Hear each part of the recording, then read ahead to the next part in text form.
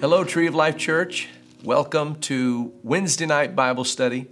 We are coming to you again online. As we have noted before, we are conducting our midweek services online, the Bible study, because of the fact that we are currently without electricity in the main building, and we are preparing the annex for our midweek services. We'll continue to keep you posted as to when that will be, but in the meantime, we are conducting our Bible studies online. We are working feverishly to make sure that we can come into the annex for our midweek services, but we'll keep you posted on that. So do stay tuned. We're so thankful that you're joining us tonight. Tonight we are actually in the annex for our midweek Bible study, online teaching, as the main building is without electricity. We had the generator this past Sunday, and we'll have the generator this coming Sunday, and we look forward to the 4th of July, having a very special celebration service at 11 a.m. at Grace Point Church with Pastor and Sister Sizemore. I will be speaking in that service, and we're looking forward to having a great time worshiping together with the Grace Point Church. Tonight we're going to continue our series, walking through the Bible, walking through the Word of God. And last week we left off with Israel being in Egypt, Israel in Egypt. Tonight we're going to talk with you about when God called Moses. When God called Moses.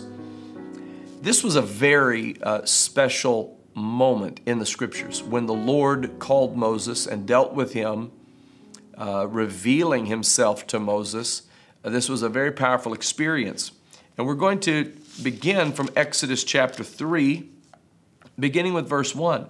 Moses kept the flock of Jethro, his father-in-law, the priest of Midian, and he led the flock to the backside of the desert and came to the mountain of God, even to Horeb. And the angel of the Lord appeared unto him in a flame of fire out of the midst of a bush. And he looked, and behold, the bush burned with fire, and the bush was not consumed. And Moses said, I will now turn aside and see this great sight, why the bush is not burnt. And when the Lord saw that he turned aside to see, God called unto him out of the midst of the bush and said, Moses, Moses. And he said, Here am I. We want to touch on several things related to this portion of Scripture where God called Moses. Even in this 4th verse of Exodus chapter 3, we see that the Lord said to him, Moses, Moses. He called to him twice. When God calls someone twice, it's very significant. When God speaks once, it is significant. But when he speaks twice, there is an emphatic pronunciation of God's calling upon their life. In fact, it can even be said that it is a twofold witness. The Bible said, out of the mouth of 2 or 3 witnesses, let every word be established. The Bible says that we receive his word line upon line upon line, precept upon precept, precept upon precept. Here a little, there a little, here a little, there a little. There is something special about when God speaks 2 times. And right out of the gate of Moses' call of God upon his life, God said, Moses, Moses. Similarly to the way he said, Abraham, Abraham. Or Saul, Saul, why persecutest thou me? God said to Moses, Moses, Moses. And Moses responded and said, Here am I. Now, if you'll remember Moses, in our last study, we talked about the fact that he was running for his life. He had looked to see if anybody was watching as he observed an Egyptian taskmaster beating a Hebrew slave. And he looked to see if anybody was watching, and when nobody was watching, he went to defend the Hebrew slave, and he ended up killing the Egyptian taskmaster. Later, when he went to break up an argument and a contention between 2 Hebrews, one looked at him and said, Are you going to kill us? Just like you did that Egyptian taskmaster. Moses realized that it had been known that he had perpetrated this deed. He realized that it was something that he would have to leave Egypt over, and he did. He fled for his life. And he fled knowing that Pharaoh was going to come after him if he were found. He was basically a fugitive from Egypt.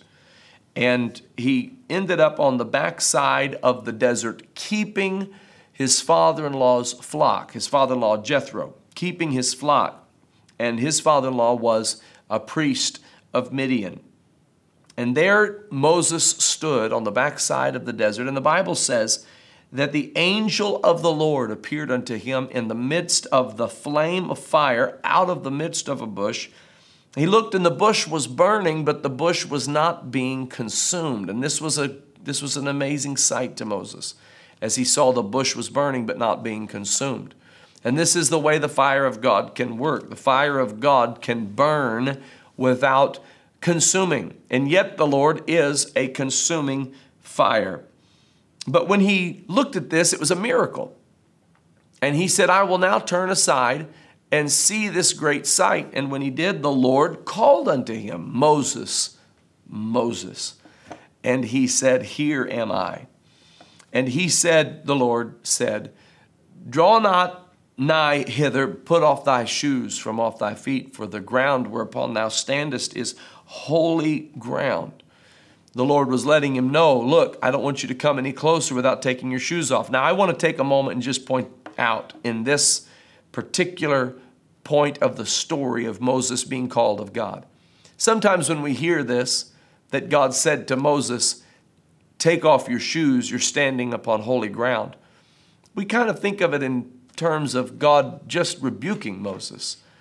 Don't come in here with those shoes on your feet. Take off your shoes. The place upon where you stand is holy ground. But I want you to understand why God really wanted him to take off his shoes.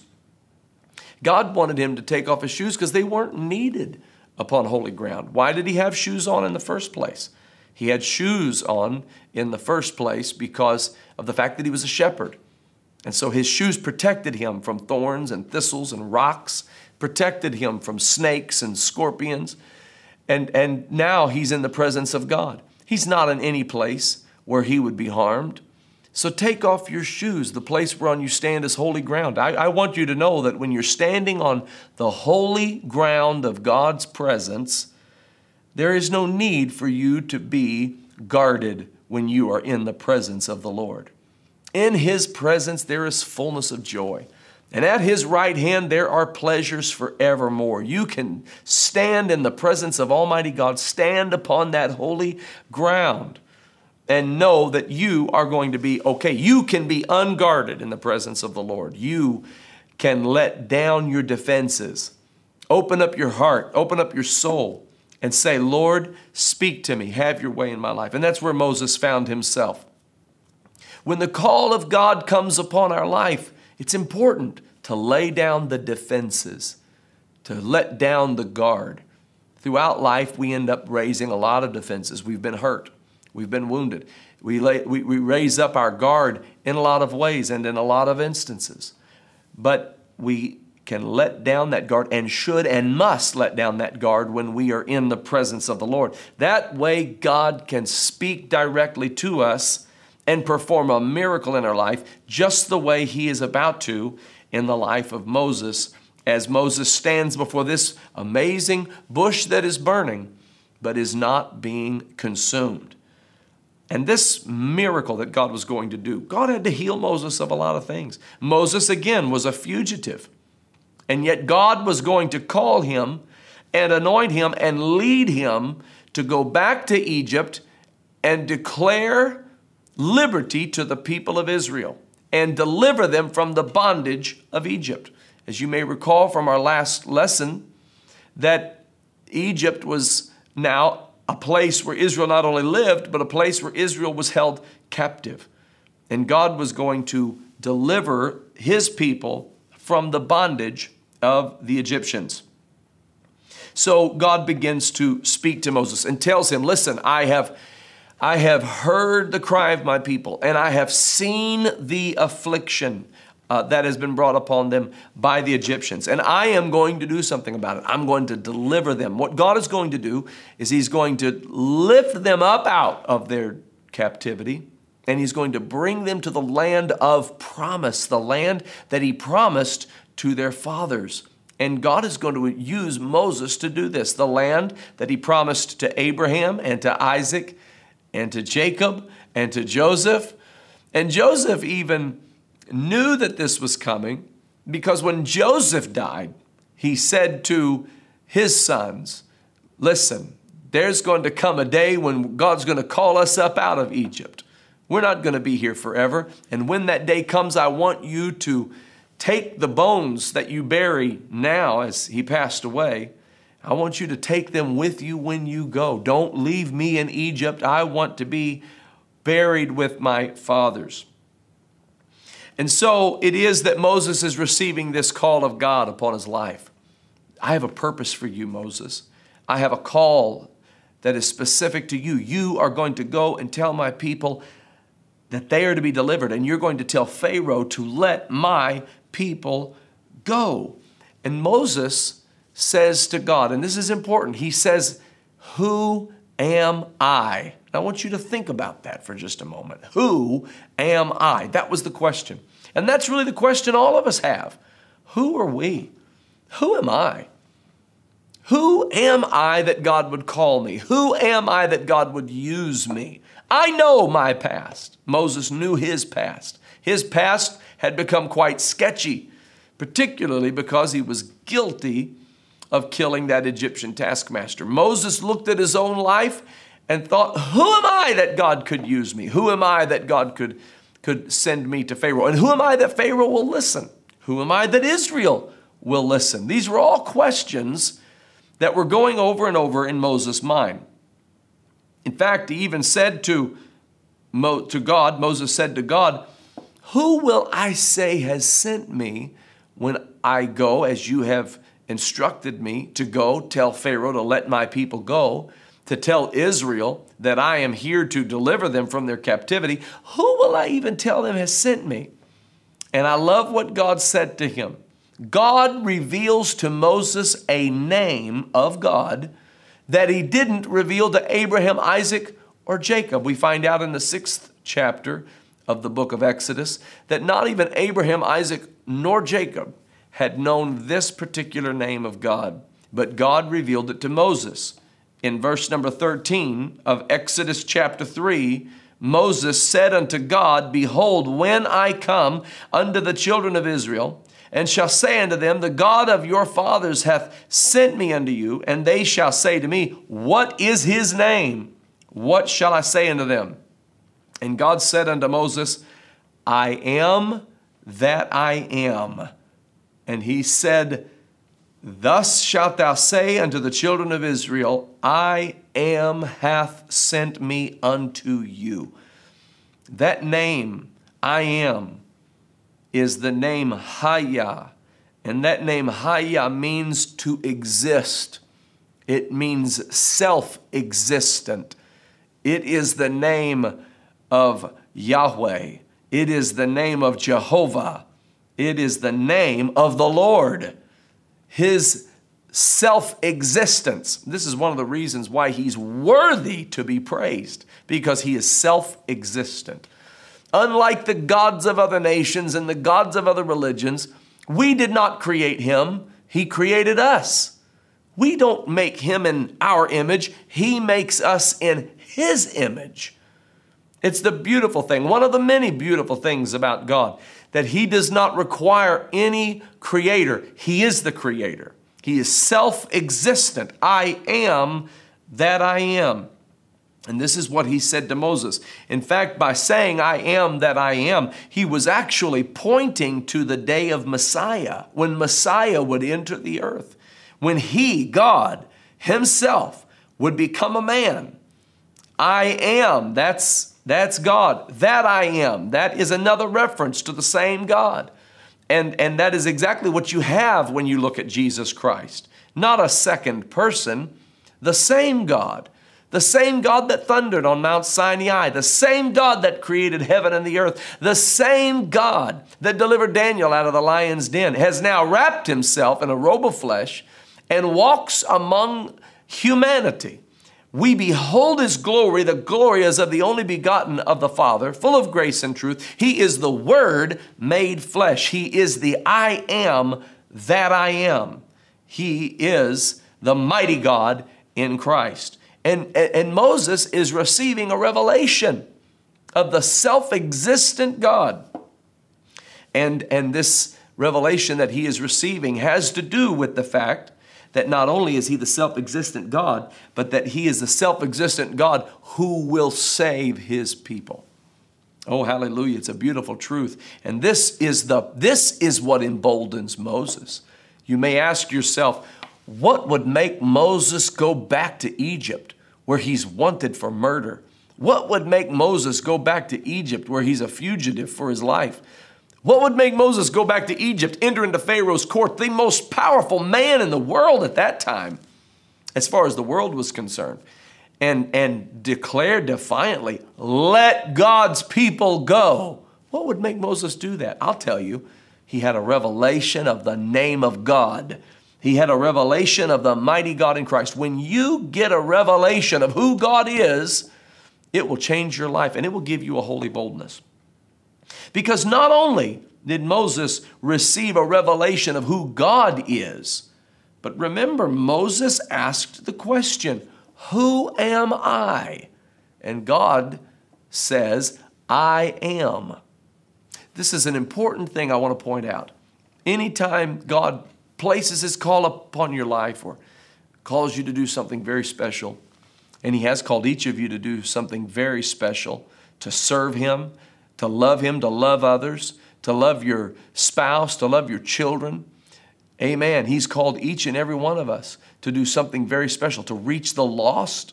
He has called us to go into the highways and byways and compel people to come to Jesus Christ. This is a high calling of God. And so he has called each of us to do something very special. And when he does, what do we say? Without fail, who am I? What do I have to offer? How can I ever do something special for God? Who am I? And the answer to that question is, I am. That's God's answer to that question. I am. Because it's not about you and it's not about me. It's about the Lord. The answer to the question, who am I, is forget about me. Look at who God is. God is love. God is one. God is all powerful. God is wisdom. God is perfect peace. God is the God of all grace. God is the God of all peace. God is the everlasting Father. He is the Prince of Peace. God is the Comforter. God is our salvation.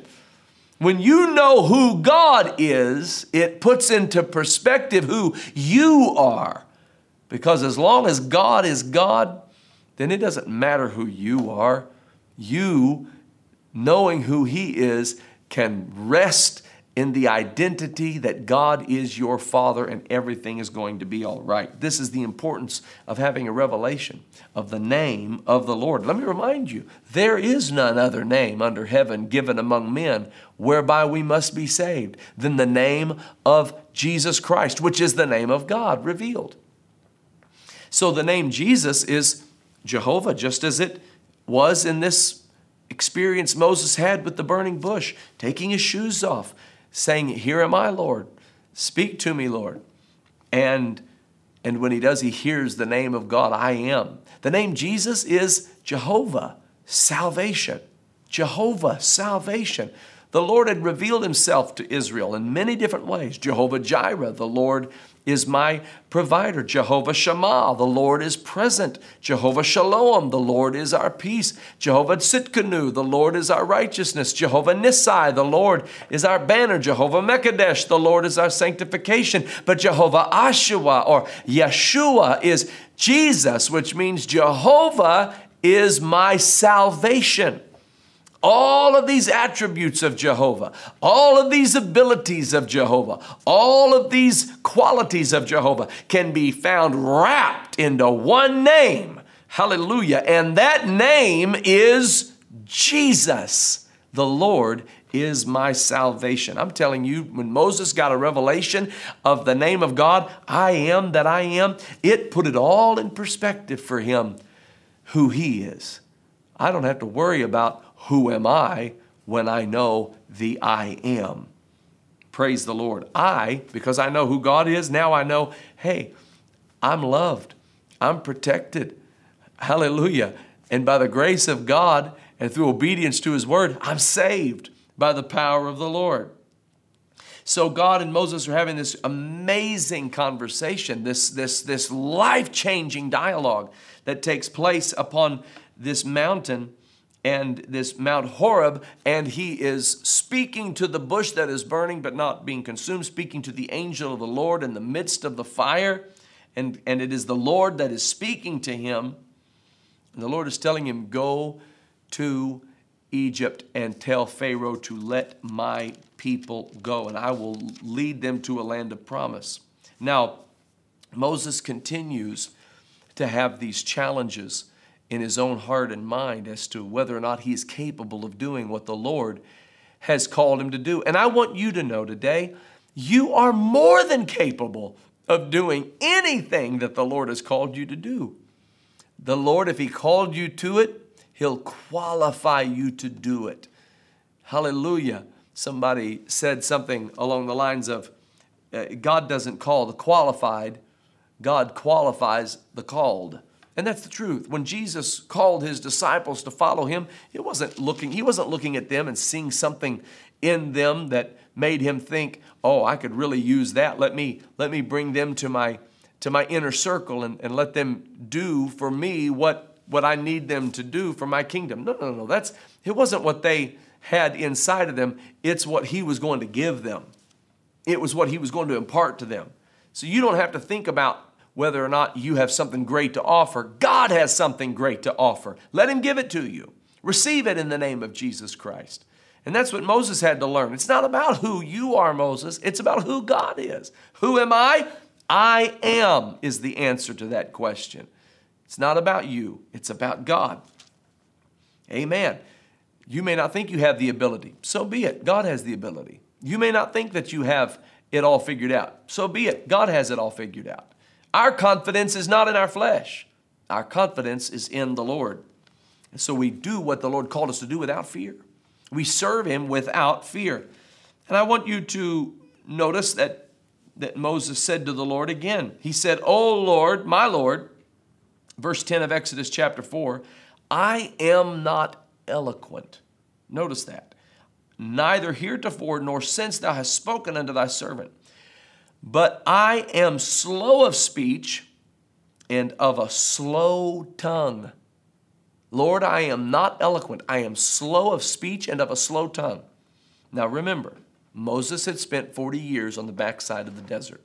Remember that Moses had spent a good deal of time running for his life, afraid that he would get tracked down and killed, afraid that he would be found out for his past mistakes and failures, and feeling like life was basically over. He was just surviving on the backside of the desert. So in that 40-year period, Moses had become one who was slow of speech and of a slow tongue, one who was not eloquent. Now I want to turn your attention to the book of Acts, because Stephen, the great preacher, is preaching, and in his preaching, he says something that I think is worth noticing. Acts chapter 7 and verse 22. Moses was learned in all the wisdom of the Egyptians. And notice this part. And was mighty in words and in deeds. He was mighty in words. At one time in his life, he was mighty in words. But now, as he stands before the Lord, he is not eloquent. He is slow of speech and of a slow tongue. But in his younger life, he was mighty in words and in deeds.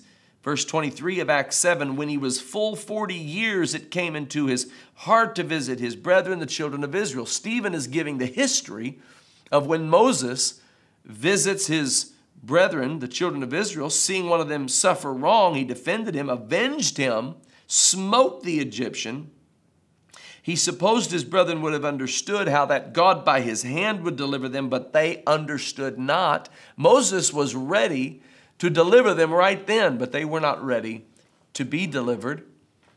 And so Moses goes to the backside of the desert. And for the next 40 years, Moses is dealing with this situation that has spiraled out of control. And he's really just kind of there waiting to die.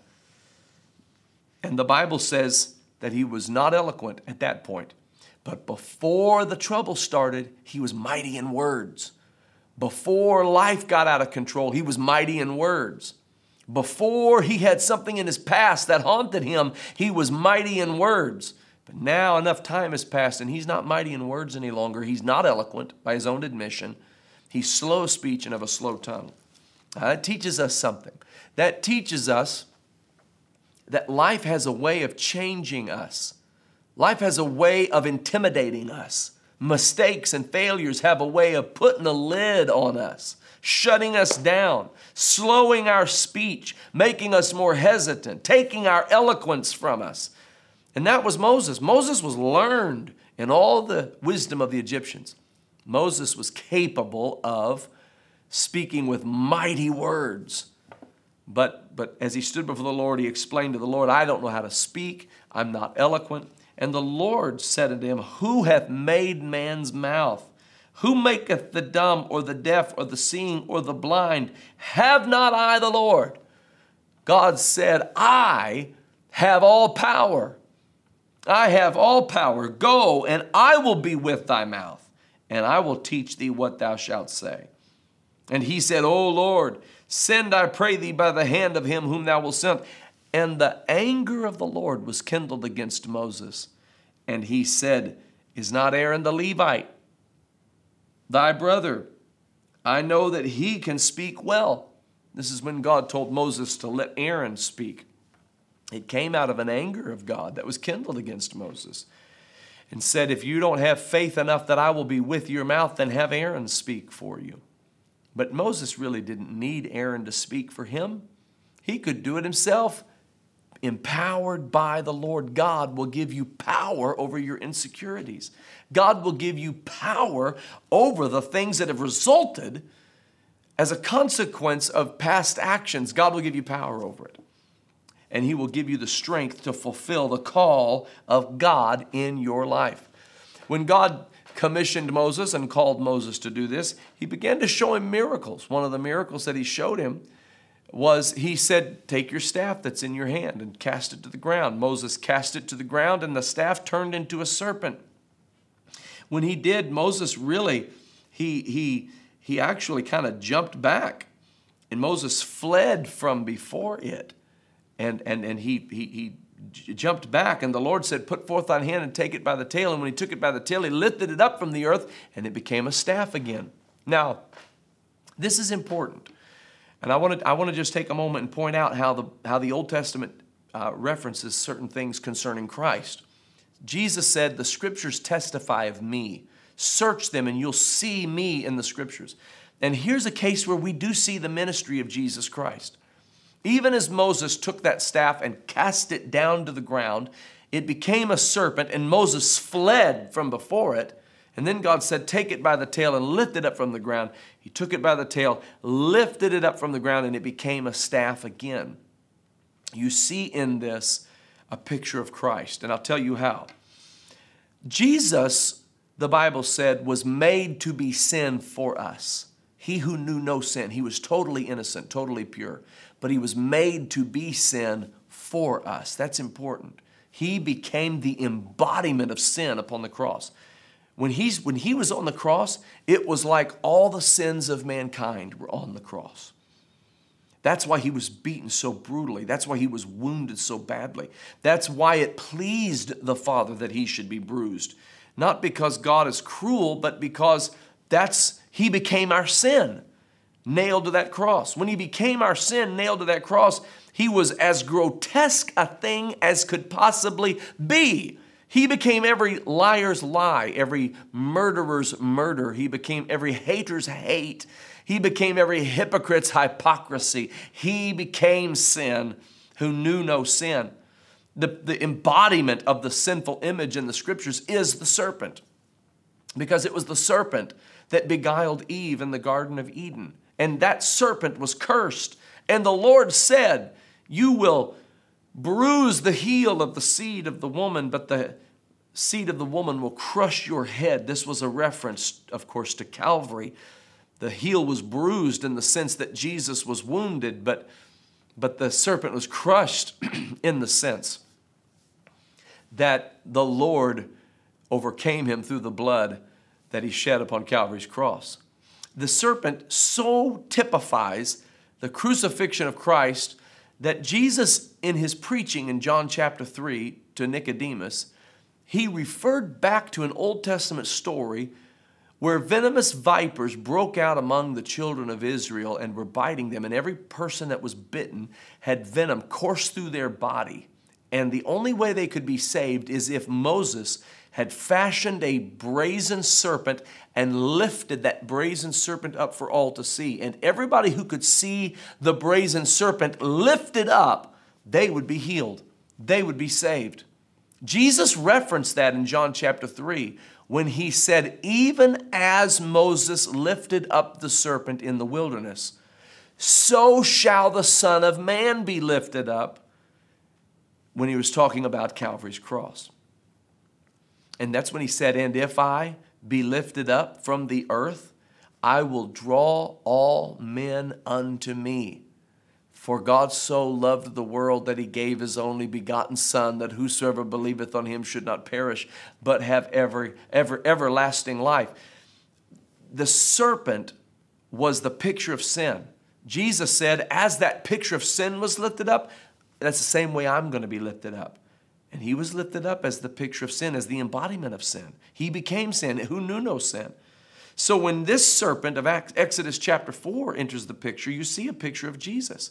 Because just as that staff that Moses held in his hand was cast to the ground, in a similar way, God, who is all-powerful, sovereign, has all authority, just as that staff represents authority that Moses holds in his hand, and that staff comes down to the earth, just as God came down to the earth. And when the staff touched the dust of the ground, that staff became a serpent. When God came down into this earth, God took upon himself the form of a man, the form of a servant. He took upon himself poverty, that through his poverty we might become rich. And he who knew no sin was made to be sin, was lifted up like a serpent in the wilderness. And that serpent, when Moses dropped it to the ground, the staff turned into a serpent. When it turned into a serpent, Moses fled from before it. Here we see a picture of how the disciples reacted to the crucifixion of Jesus. When Jesus was the cursed one hanging on the tree, when Jesus was made to be sin for us, when Jesus was the grotesqueness of all of our sin, the disciples fled from the cross, all but John and those ladies with John. But the rest of the disciples fled from before him, the same way Moses fled from before the grotesque nature of the serpent. But the Lord said, raise it up from the ground. And when Moses raised it up from the ground, it went from being a serpent back to being a staff again.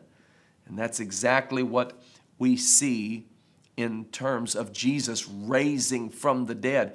God became a man so that he could be made to be sin for us. But when he rose from the dead, ladies and gentlemen, he rose with power and with authority. Hallelujah. Oh, blessed be the name of the Lord. So we see a picture of Christ in this miracle that the Lord showed Moses with his staff. We see the same thing happen in the next miracle that the Lord showed Moses. He said, take thy hand and put it in thy bosom. He said, pluck it out of the bosom. And when he did, it was turned leprous as snow. It was white with leprosy. It was a terrifying sight. He said, now put it in to your bosom. He put it in, pull it back out, and it was made to be as flesh again. It was healed, completely healed. The Lord was showing Moses exactly what he was going to do for his people, what Messiah would do for his people. It's interesting because in the book of Psalms, the Bible talks about the right hand of God. Pluck out thy right hand, O God. And that's what we understand about the ministry of Jesus Christ. The ministry of Jesus Christ is the right hand of God. That's why the Bible says that he sits at the right hand of God. Not because there's a separate person at the right hand of God. No. There is no God beside the Lord. He knows not any. He alone is the Lord and Savior. There's nobody beside God. No, that right hand is symbolic of the power of God at work in the earth through Jesus the Messiah. And what is he going to do? He's going to take those leprous conditions, those sinful conditions. Again, leprosy is a type of sin. It corrupts the body the way sin corrupts the soul. But the Lord showed him exactly what he's going to do. When the right hand of God is at work, that leprosy is going to be made completely whole.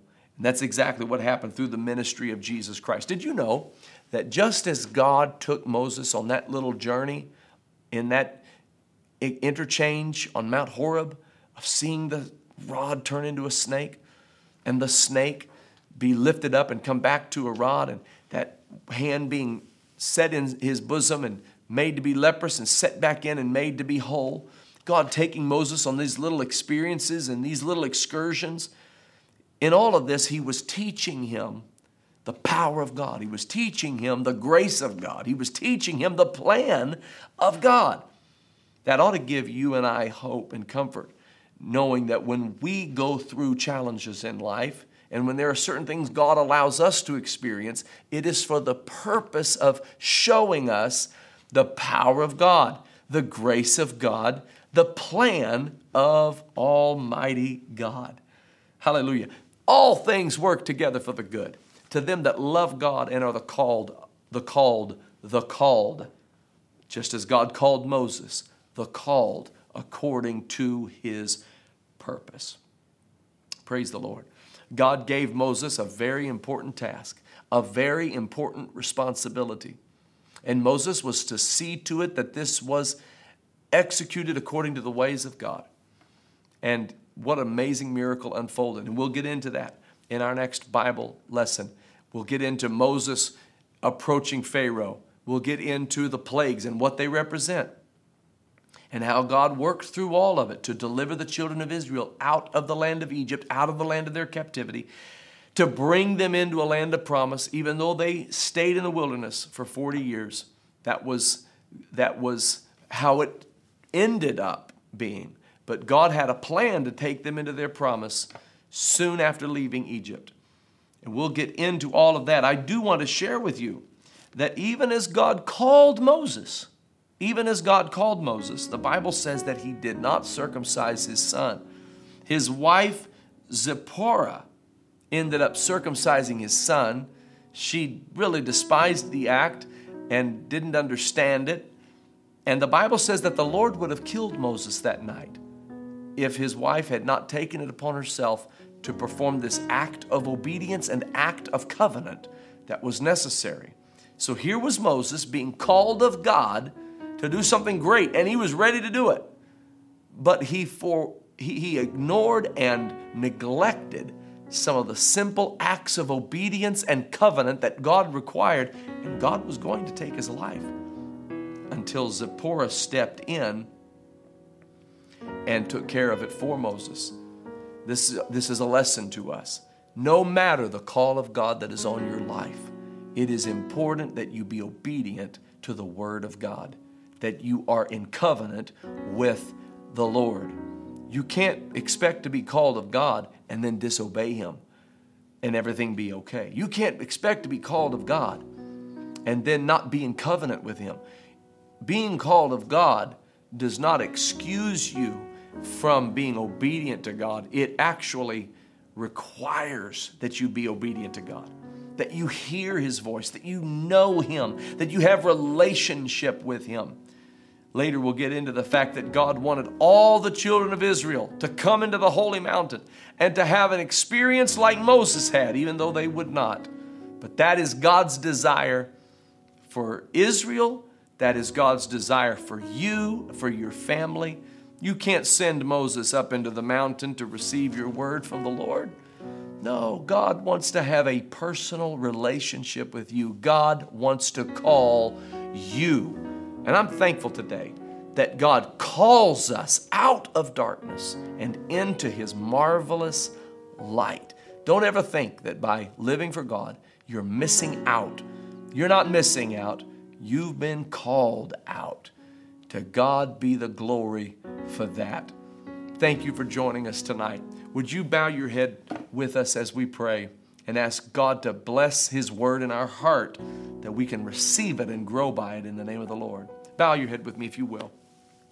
Lord, I thank you for every individual that's tuning in right now, whether it's live or whether it's later. I pray that the word of God will get into our hearts and help us to hear your voice. Help us to step into the calling, step into the anointing of the Lord. Help us, I pray in Jesus' name, to not be afraid. Help us to be obedient. Help us to see the power and the glory and the grace of Jesus Christ in everything that happens in our life. Help us to know the name of God, that the name of the Lord is a strong tower, that the righteous runneth into it and is safe. We thank you, Lord, for this. We give you the praise for this. We worship your holy name, O Lord. Deliver us from insecurity. Deliver us from our backward way of thinking, and help us, Lord, to step forward into the holy boldness of your Spirit, to go forward in Jesus' name. We thank you, Lord, and give you praise. In Jesus' name we pray. Amen and amen. Thank you so much for joining us tonight. Let God call you. Hear the call, heed the call, and obey His holy word. You'll never regret that. God bless you in Jesus' name.